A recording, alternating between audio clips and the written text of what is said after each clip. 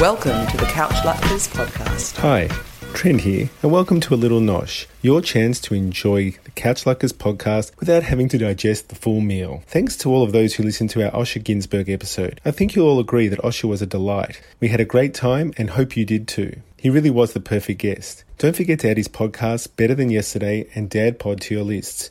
Exclusively for you here on The Little Nosh, we have a bit or more from our archive. So this is Osher on the pop culture generation gap.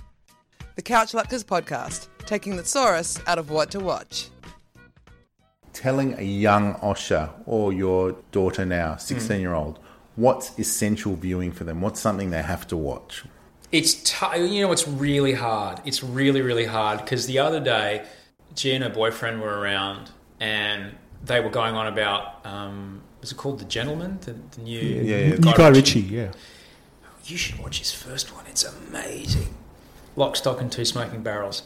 I remember coming out of the theatre of Lock, Stock and Two Smoking Barrels going, how could you make a film that's cut so fast? I could barely keep up with it. Holy shit, I've never seen something so exciting. My God. Watched it the other night, like, they will stand at the bar for a minute and a half talking with Sting on a locked off shot, all right? And for trying to show that to a generation of people that have been brought up watching Michael Bay Transformers films where there's an edit every 12 frames, like you're literally cutting the frame every half a second or a second long. That's as long as the shots go. You just can't hold them. Their attention's, they're used to the stimulus that is so more intense when watching a film. My eldest, she doesn't ever really watch anything except on her own appointments. You know, she watches things when she wants to watch them. If we're watching something that might interest her, she may swing through the living room. But by and large, she just watches stuff upstairs on a laptop. The old couch, the family couch. There was an article in The Guardian about this very thing the other day, the loss of that family tradition. Gone. No, it's no more Australian Idol on a Sunday night to watch with the kids. That's over.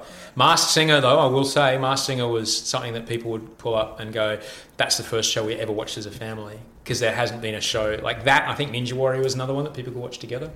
It's funny, because both those shows sort of hit different demographics at the same time. It's like The Simpsons. It's funny watching Simpsons with different age groups because different people laugh at different times. I don't think G's ever going to be a cartoon. She's not. She's more interested in watching Euphoria.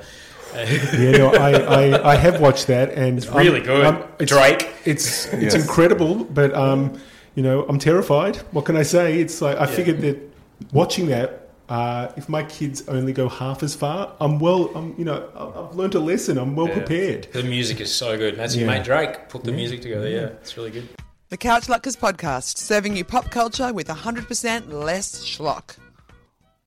Obviously at Couch Luckers, we want to share all the latest Jewish pop culture news, and in particular, any stories with an Australian flavour. Even more so when we get to celebrate a local success. And hot off the wires, we are thrilled to share that Melbourne actor Ashley Zuckerman, fresh from playing Nate on Succession, has been cast to play the lead Robert Langdon in NBC's drama pilot Langdon, based on the character from Dan Brown's bestseller The Lost Symbol, and previously played by Tom Hanks in 2 earlier film adaptations. Ashley's casting is an amazing coup. Mazel tov from Couch Luckers, Ashley. On the Couch Luckers Facebook group, it's well worth your time to take a look at Shoshana Gottlieb's review of the new show Hunters. That's the show starring Al Pacino about a group of Nazi-hunting Jews. It's been enormously controversial. If you have watched it, it'd be really great to get your thoughts. And speaking of discussions, I should also direct you towards deadline.com. That's the place where you can find the show's creator, David Weil's response to the Auschwitz Memorial's criticism of his show. Now, the memorial took particular issue with his invention and depiction of a human chess game at Auschwitz, and it's saying that not only is it